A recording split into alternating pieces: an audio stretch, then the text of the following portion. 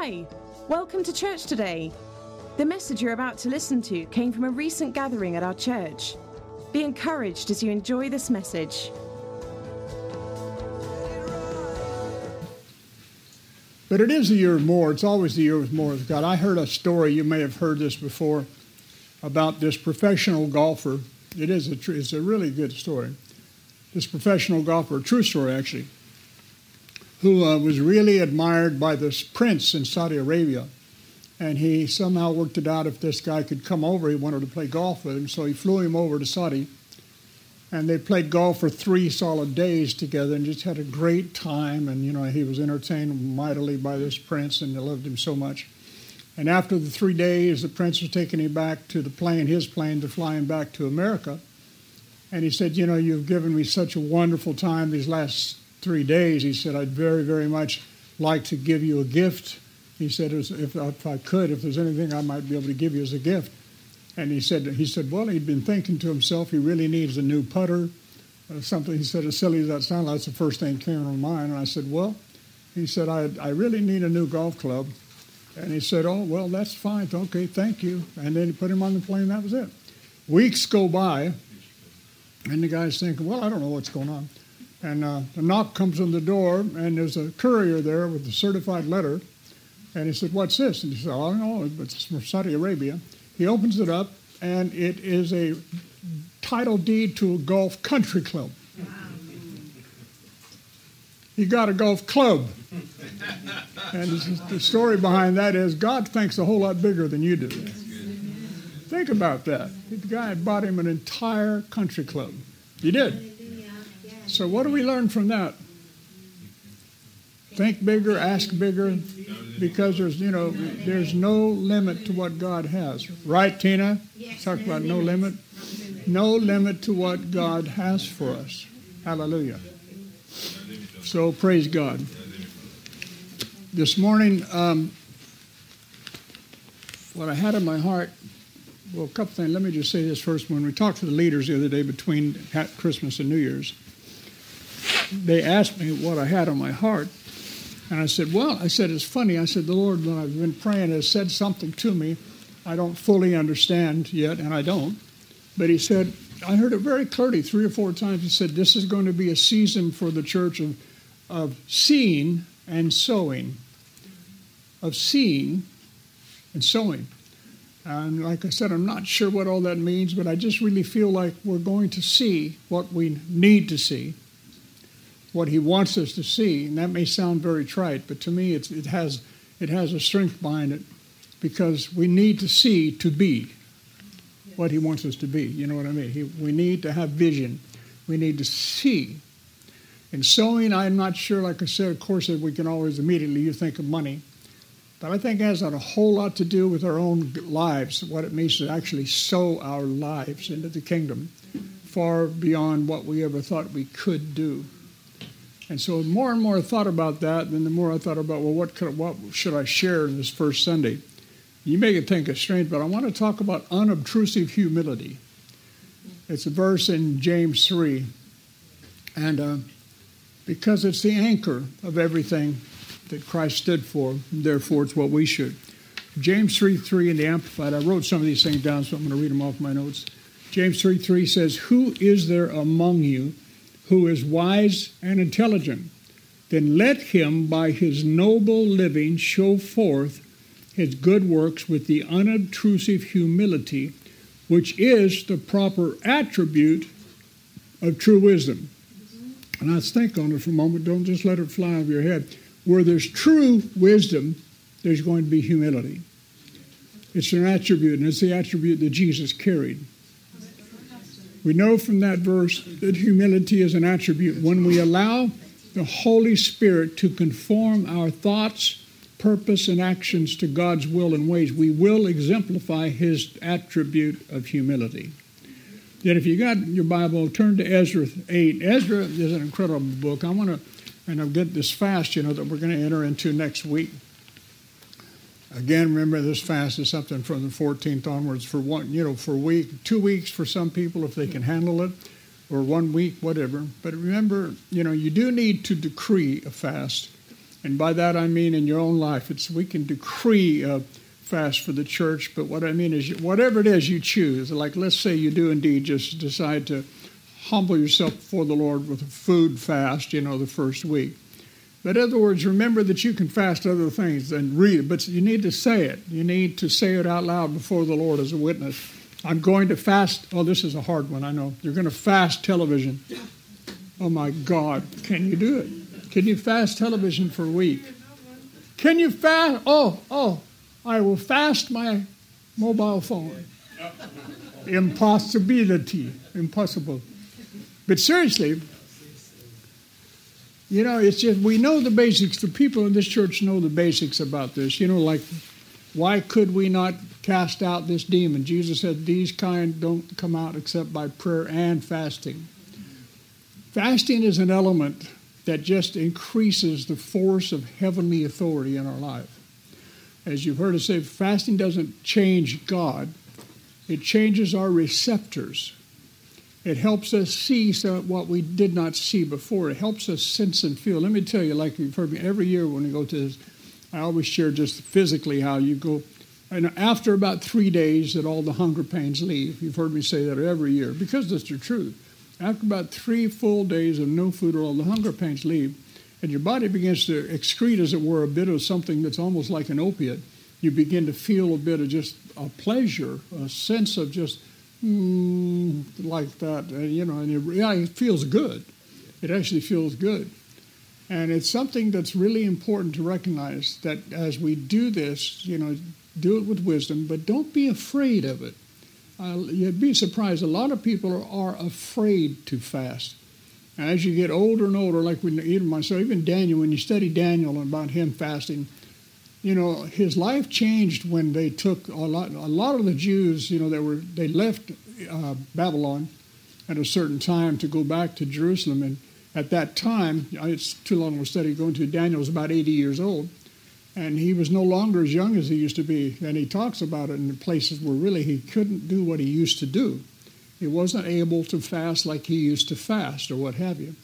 But another part of that is he lost a lot of his prayer base. And I don't want to get off on a whole other topic now. I've mentioned it this morning, how we desperately, constantly need to nurture a greater prayer base among us in our own lives, in our church, whatever.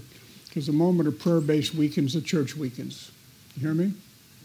The moment your prayer base, you as an individual, weakens, your house will weaken. That's just the truth. There's no getting around that. He loves you. He loves our communication with him. He really does. He loves our communication with him. But so a lot of stories in Daniel, but in Ezra, Ezra's an incredible book because when you think about the favor that God showered through King Cyrus, first of all, how he just said, let the walls of Jerusalem be rebuilt. Let them go and let all the cost of all the rebuilding be done by our treasury. We'll pay for everything. And because of he writes this letter and says, notify and know this, that anything and everything they need will be paid by the king's decree. No fear, and then the enemy comes in and tries to muck it up, and say it's a lie. But then Ezra in his wisdom, they write another letter and say, no, let it be searched out under King Darius. Darius rises up and has it searched out and says, yeah, absolutely. It says right here, it's written by Cyrus that their needs are to be met 100%. Let nobody withhold them from building. And so they go through all of this stuff and, to rebuild and start rebuilding the walls of Jerusalem. But in Ezra 8, there's just so many issues in here. But the thing that has hit me when I was praying about today was this verse 21, Ezra 8. He said, then I proclaimed a fast there at the river Ahava, that we might humble ourselves before our God, to seek from him a straight and right way for us, our little ones and our possessions. I'd like to say, as simple as that may sound to you, that's one of the purposes we should have in our fast these next 2 weeks. That simply, it's like you're not fasting for a brand new building, but the most important thing is what happens in your spirit when you're fasting. But he said, we're going to fast before God to seek him for a straight and right way for us. Doesn't that sound like a good thing to do for us? I mean, for any of it, as simple as that sounds. Father, grant us a straight and a right way. That kind of covers everything. I proclaimed a fast there that we might humble ourselves. I know I've said this to you before, but you know in the Bible, they say 97% of the time, anytime you find the word humble in the Old Testament, it means fast. The word humble, when you humble yourself, it means fast. It doesn't mean pray. It means fast. It means to go without something as a sacrifice for God. So to humble yourself under the hand of Almighty God has more to it than we may think. It doesn't mean walking with a downcast look or something like that. Now, he says, there I proclaimed a fast that at the river, that we might humble ourselves before our God to seek from him a straight and right way for us, our little ones, and all our possessions. For I was ashamed to request of the king a band of soldiers and horsemen to protect us against the enemy along the way, because we had told the king, the hand of our God is upon all of them for good who seek him, but his power and his wrath are against all those who forsake him. So we fasted and we besought our God for this, and he heard our entreaty. I really believe God's going to hear our entreaty as we give ourselves sincerely to seeking him for a right and proper way for us, okay?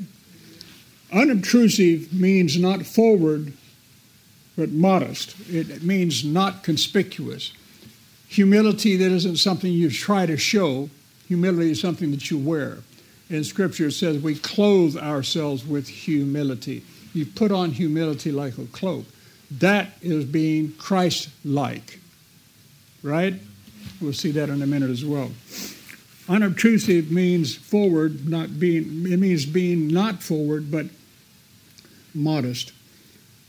Ezra says in 8:21 that Ezra proclaimed a fast that we might humble ourselves before the Lord. Why? He wanted them to seek out God's way for their journey. There was another reason. Verse 22 said, for I was ashamed to request of the king an escort of soldiers and horsemen. He said this because he was a man of heart integrity. The verse went on to say, because we had spoken to the king, saying, the hand of our God is upon all those who seek him. So we fasted and entreated our God for this, and he answered our prayer. Ezra's humility led others. When we lead in pride, no one will follow. Just have to consider that for a while. Here's the key the Holy Spirit showed me. Pride does not rise in a humble heart. That may sound simple. But pride won't rise in a humble heart. Now let's turn to one of my favorite passages that I teach in the Love Walk every time. And yes, it's John 13. And I hope you won't get bored with it, but it's still the Word of God. And it still absolutely astounds me at what Jesus actually shares. There's so many things in this chapter that we could speak to. But I kept trying to find, I'll tell you honestly, I kept trying to find something else because I wanted something, quote unquote, more good, more exciting for the first message of the year. And I mean literally like he just kept slapping me in the head, John 13, John 13, John 13. I said, but they've heard it so many times. Silence from heaven. John 13, John 13, John 13. So it's John 13. Are you ready? But try to keep your heart open as if you've never heard it, okay? Really. Otherwise you do yourself harm. Now, before the Passover feast began, Jesus knew, was fully aware. Now, remember when we talked about that? The word know means this extreme intimacy with something. And what was he extremely aware of? Jesus knew, was fully aware that the time had come for him to leave this world and return to the Father. And as he had loved those who were his own in the world, he loved them to the last and to the highest degree. So when I teach this, I always say, now really, really, really, really think about this. If you knew right now, if you knew that you knew that you knew that you had 3 days to live, in 3 days you're gone, you've exited the world, what would you share with those you're closest to? I would hope it wouldn't be trivia. That which is the most important part of your being is probably going to surface because you know I'm about to leave. What do I want those that I love the most to know? Really, what do I want? And this is what, you've got to catch this before you read the rest of John 13. This is consuming, when it's, again, this word know, remember it's actually the word that speaks to intercourse. It's about having such intimacy that something's born from it. He is so aware, acutely aware that he's about to leave, that it orchestrates his next action, what he does. Verse 2, so it was during supper, and this, like I said, there's so many teachings this. Listen to this. Satan, having already put the thought of betraying Jesus in the heart of Judas Iscariot, Simon's son, that Jesus, knowing fully aware that the Father had put everything into his hands and that he had come from God, was now returning to God, got up from supper, took off his garments, taking his servant's towel, he fastened around his waist, and we'll go to the rest in a minute. But back to verse 2. Did you notice, again, this is like off the topic? But do you actually see this? I said something about this a while back when I was sharing about a person that's going through a bunch of trouble. Satan put a thought. Just take a hold of that. Satan will put a thought. It's all it starts with. Just one thought. Just one lying thought. Don't take it. If it doesn't line up with heaven, don't take it. This frustrates me so much in all my years of working with people and the stuff they don't understand. You don't have to take that thought. Take no thought saying. If you think it too long, you will wind up saying it and giving it life. If you won't say it, it'll die unborn. And you learn to turn the opposite of what the thought is. And that's normally the Word of God, and find the Word of God that fits there instead. But Satan did. Satan just put a thought. But he acted on it. And I'm just saying, so this is why you guard your heart with all your soul, and you guard your mind. You don't let any thought that doesn't align with heaven linger. You just don't. Please make it a real big-time New Year's resolution. I rebuke that. I'm going to succeed. I'm a blessing going somewhere to happen. I am strong in the Lord. I am blessed of God. I'm loved by God. I am right with God. I am, not because of how great I am. I'm right with God because of how great He is in His mercy towards me. Verse 3, Jesus, knowing, He's fully aware that the Father had put everything into His hands. Look at the three things. Dr. Cole, again, you've heard me say many times, said everything God does, He does according to a pattern and based upon a principle. Jesus, knowing, fully aware that the Father had put everything into His hands, that He'd come from God and was returning now to God. In other words, He said, this is what He knew, what He wants us to know. He wants to know where we come from. He wants us to know where we're going to. And He wants us to know that the Father has already, past tense, put everything into our hands. I guess some of you are already bored. I'm sorry. I don't care. I enjoy this. So Jesus got up from supper, took off His garments. I mean, this is Jesus, the Son of God. You know what I'm going to get to already, but it's just, to me, it's just so loud. It's so loud. It's so loud. To me, it's louder than any other thing I read about Him. Got up from supper, took off His garments, taking His servant's towel, He fastened it around His waist. Then He poured water into the wash basin and began to wash the disciples' feet. You know, the lowest thing a person could do, as it were, in society, was to wash somebody else's feet. That was the job of the most meager servant in a household. When He came to Simon Peter, verse 6, Peter said to Him, Lord, are my feet to be washed by You? Is it for You to wash my feet? And Jesus says this interesting thing. He says, listen, you don't understand. I know you don't understand right now what I'm doing. And we all need to hear that too. When God is really at work in your life, don't think you're going to have perfect understanding of it every moment. You just won't. He'll interrupt your peace a lot to get to your heart. Jesus said, you do not understand now what I'm doing, but you will understand later. I've seen that come to pass many times with me. But Peter said to him, or thinking, he was really being humble, "You shall never wash my feet." Jesus, I can just see him lifts his head up and looks at Peter, kind of cocks his head to the side and says, "Peter, unless I wash you, you and I will have no partnership, no fellowship whatsoever. You'll have no share in companionship with me." And of course, Peter recants really quick and says, "Oh my God, go ahead, wash not only my feet, but my hands and my head too."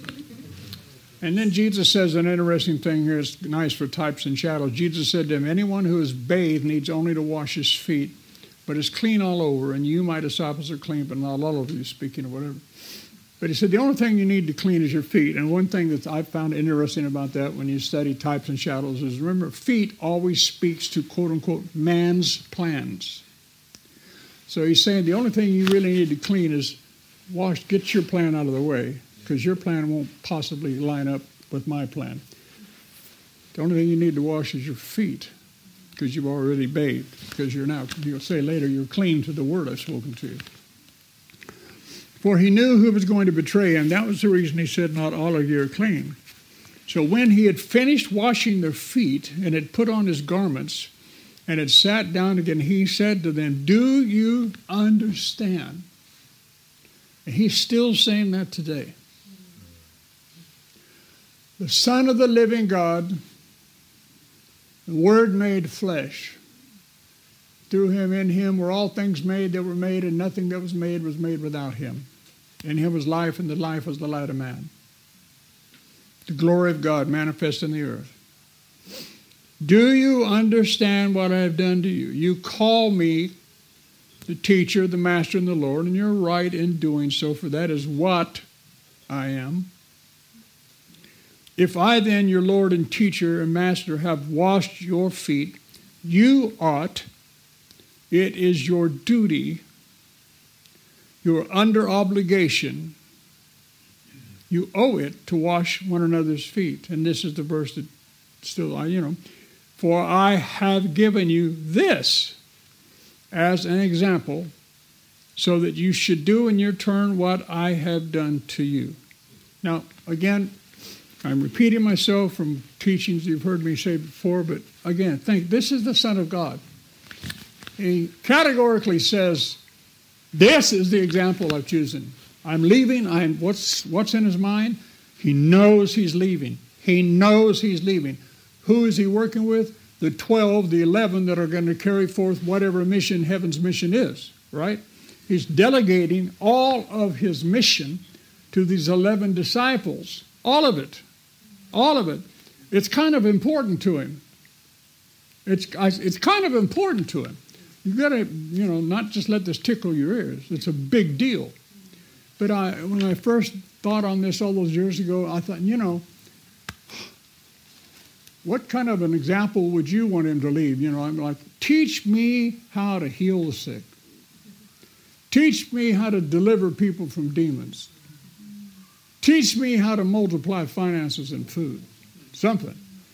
Teach me about this stuff. I mean, think of all the things he could have given them, as it were, a seminar on. Seriously. Think about all the works of Christ, our beloved Savior. All that he did was to bless us and to bless mankind, right? I mean, everything he did was an act of love, because he is love with feet on the earth. Everything he did.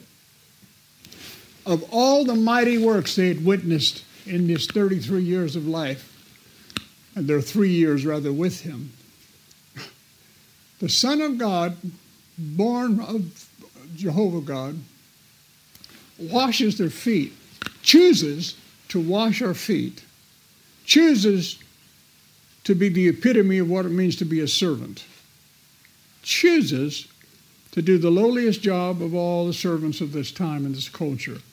And he says, this is the example that I am giving you, so that you should do in your turn what I've done to you. I assure you, verse 16, most solemnly I tell you, a servant is not greater than his master, and no one who is sent is superior to the one who sent him.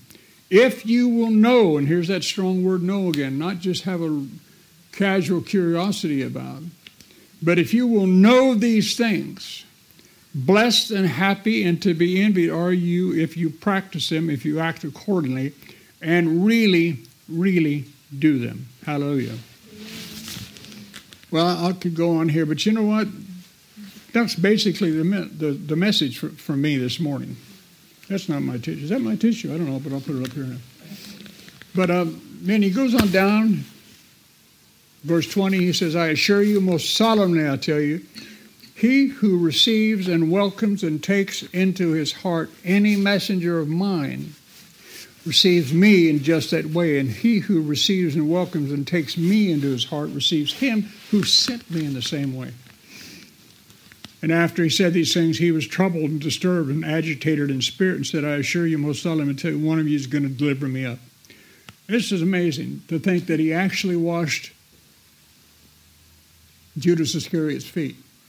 Right before. And he knew whose feet he was washing.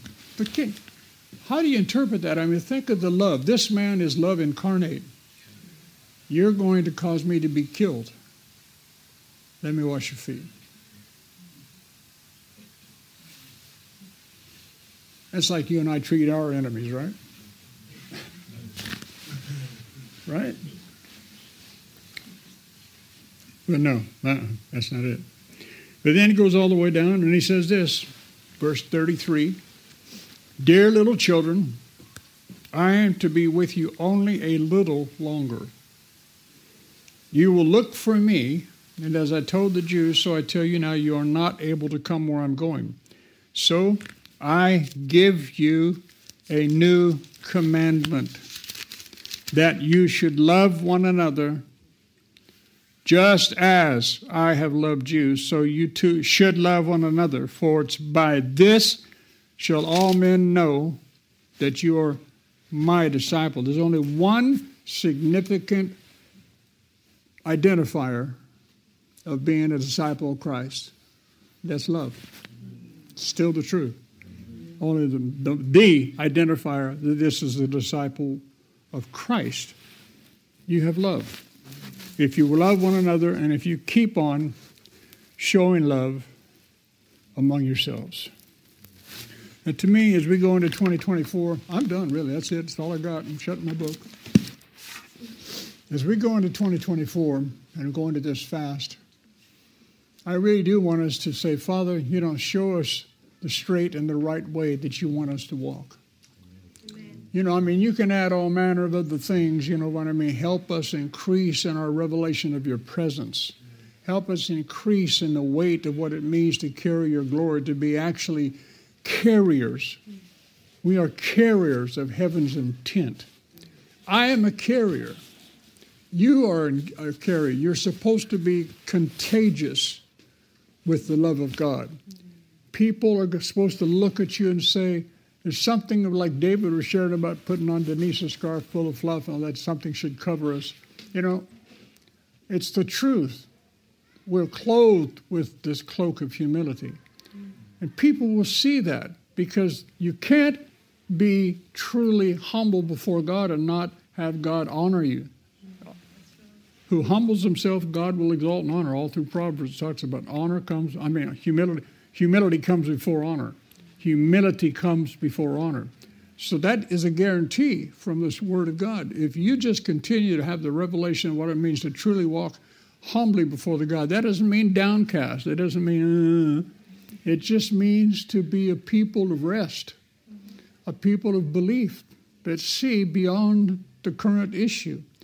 Like again with Julie being back in the hospital, I have to be able to see past that. I see past that to the truth. The truth is still Jesus took her infirmity and bore this illness. The truth is still that the name of Jesus is far above the name of Parkinson. That's the truth. And I'm just saying, so whatever your situation is, I just really am trusting God. I really am that this year will be something that's in front of us. I don't know, that we capture everything God has for us. That we really do. Because again, God's a God that always sets things before us. But it's our choice to receive them or pick them up. But I think, like I said, seeing and sowing, I think that's one of the issues that's going to be, I think, brought to bear with us. I really believe, I'm praying. I remember Brother Hagin, actually not right this second, I just remembered all those years and years ago, Brother Hagin said something about it. He said, there's going to come a great spirit of seeing upon the church. And again, that may just sound whatever you think it sounds like. But we need to see. I mean, how many years did you go with stuff right in front of you that you never saw?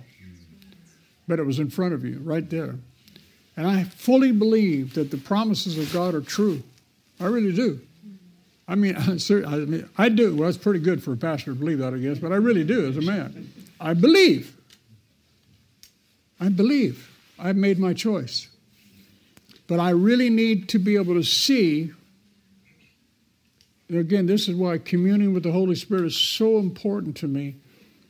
I want you to show me. Let me see what I'm not seeing. Let me see what I'm not seeing. That's one of my prayers every day. Guide me into truth. You know, truly, I accept you as my comforter, my counselor, my strengthener, my advocate, my intercessor, my standby, my helper. Guide me into truth. Prompt me. Teach me to recognize your promptings better than ever before in my life. Guide me into truth. What is it I'm not seeing? And not to the point where you get upset with yourself, but I'm just saying, faithfully believing that if you seek, you will find. If you knock, it will be opened unto you.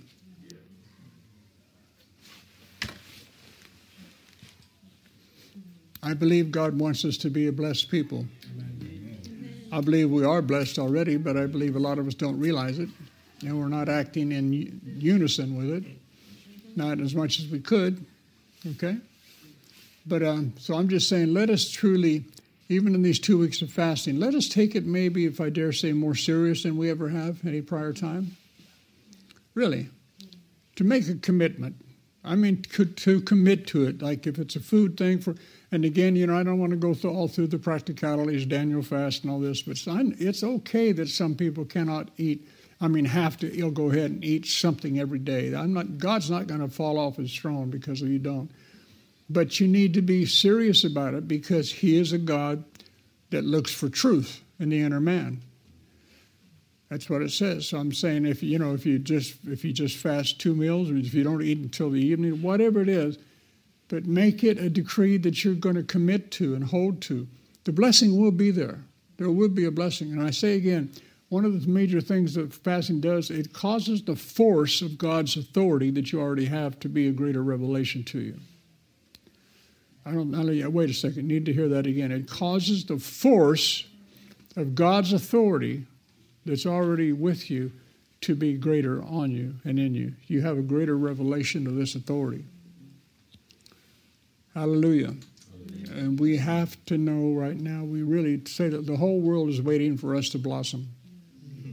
It just is. Waiting for us to blossom and quit saying, oh me, oh my, oh me, about me all the time. And start saying, Lord, show me how to help the people I see out there. Like I said, classically, basic, walking into Tesco, I don't care where it is. My Uber driver this morning, my car wouldn't start, even though I got a brand new battery. I have no idea what's wrong. Lovely Philippa offered to take me home because they live near me. But just like that, like the Uber driver this morning, it was just, I said, what the heck, oh well. But it was just nice to be able to speak to him. Just wherever you are, to share to him, you're a good man. You know, I like your spirit, whatever. Just talk to him for a moment. He was really appreciative. So wherever we go, I mean, let us just exemplify Christ. Like I said, you may not be Billy Graham. I don't know. Well, anyhow, hallelujah. Father, I just give you thanks. I'm not going to go any further. I just give you thanks that we are your people. That this year you're going to guide us in diverse directions. And as we do begin to offer ourselves as a living sacrifice, starting from that Monday, I guess it's the 15th, I pray that you will give every individual their specific assignment, as it were, what you want them to decree, what they feel they're able to commit to. Because, Father, it's not works. Fasting can be work so easy. No. Let it be a truth that is received in their spirit, man. in their spirit, where they recognize, Father, that it's just something that you've ordained throughout the book, that we humble ourselves with prayer and fasting. We humble ourselves before you. And like Ezra said, he said, and the Lord heard us. He answered our prayer. And Father, you're faithful. You're going to hear us. And you will answer. Because that's just who you are. You're faithful and true. You cannot deny yourself. So we speak life and blessing to this year. We speak life and blessing to those we interact with. We will be more Christ-like. We will love one another. We will be quick to forgive. And Father, we will dive into more of your creativity than ever before.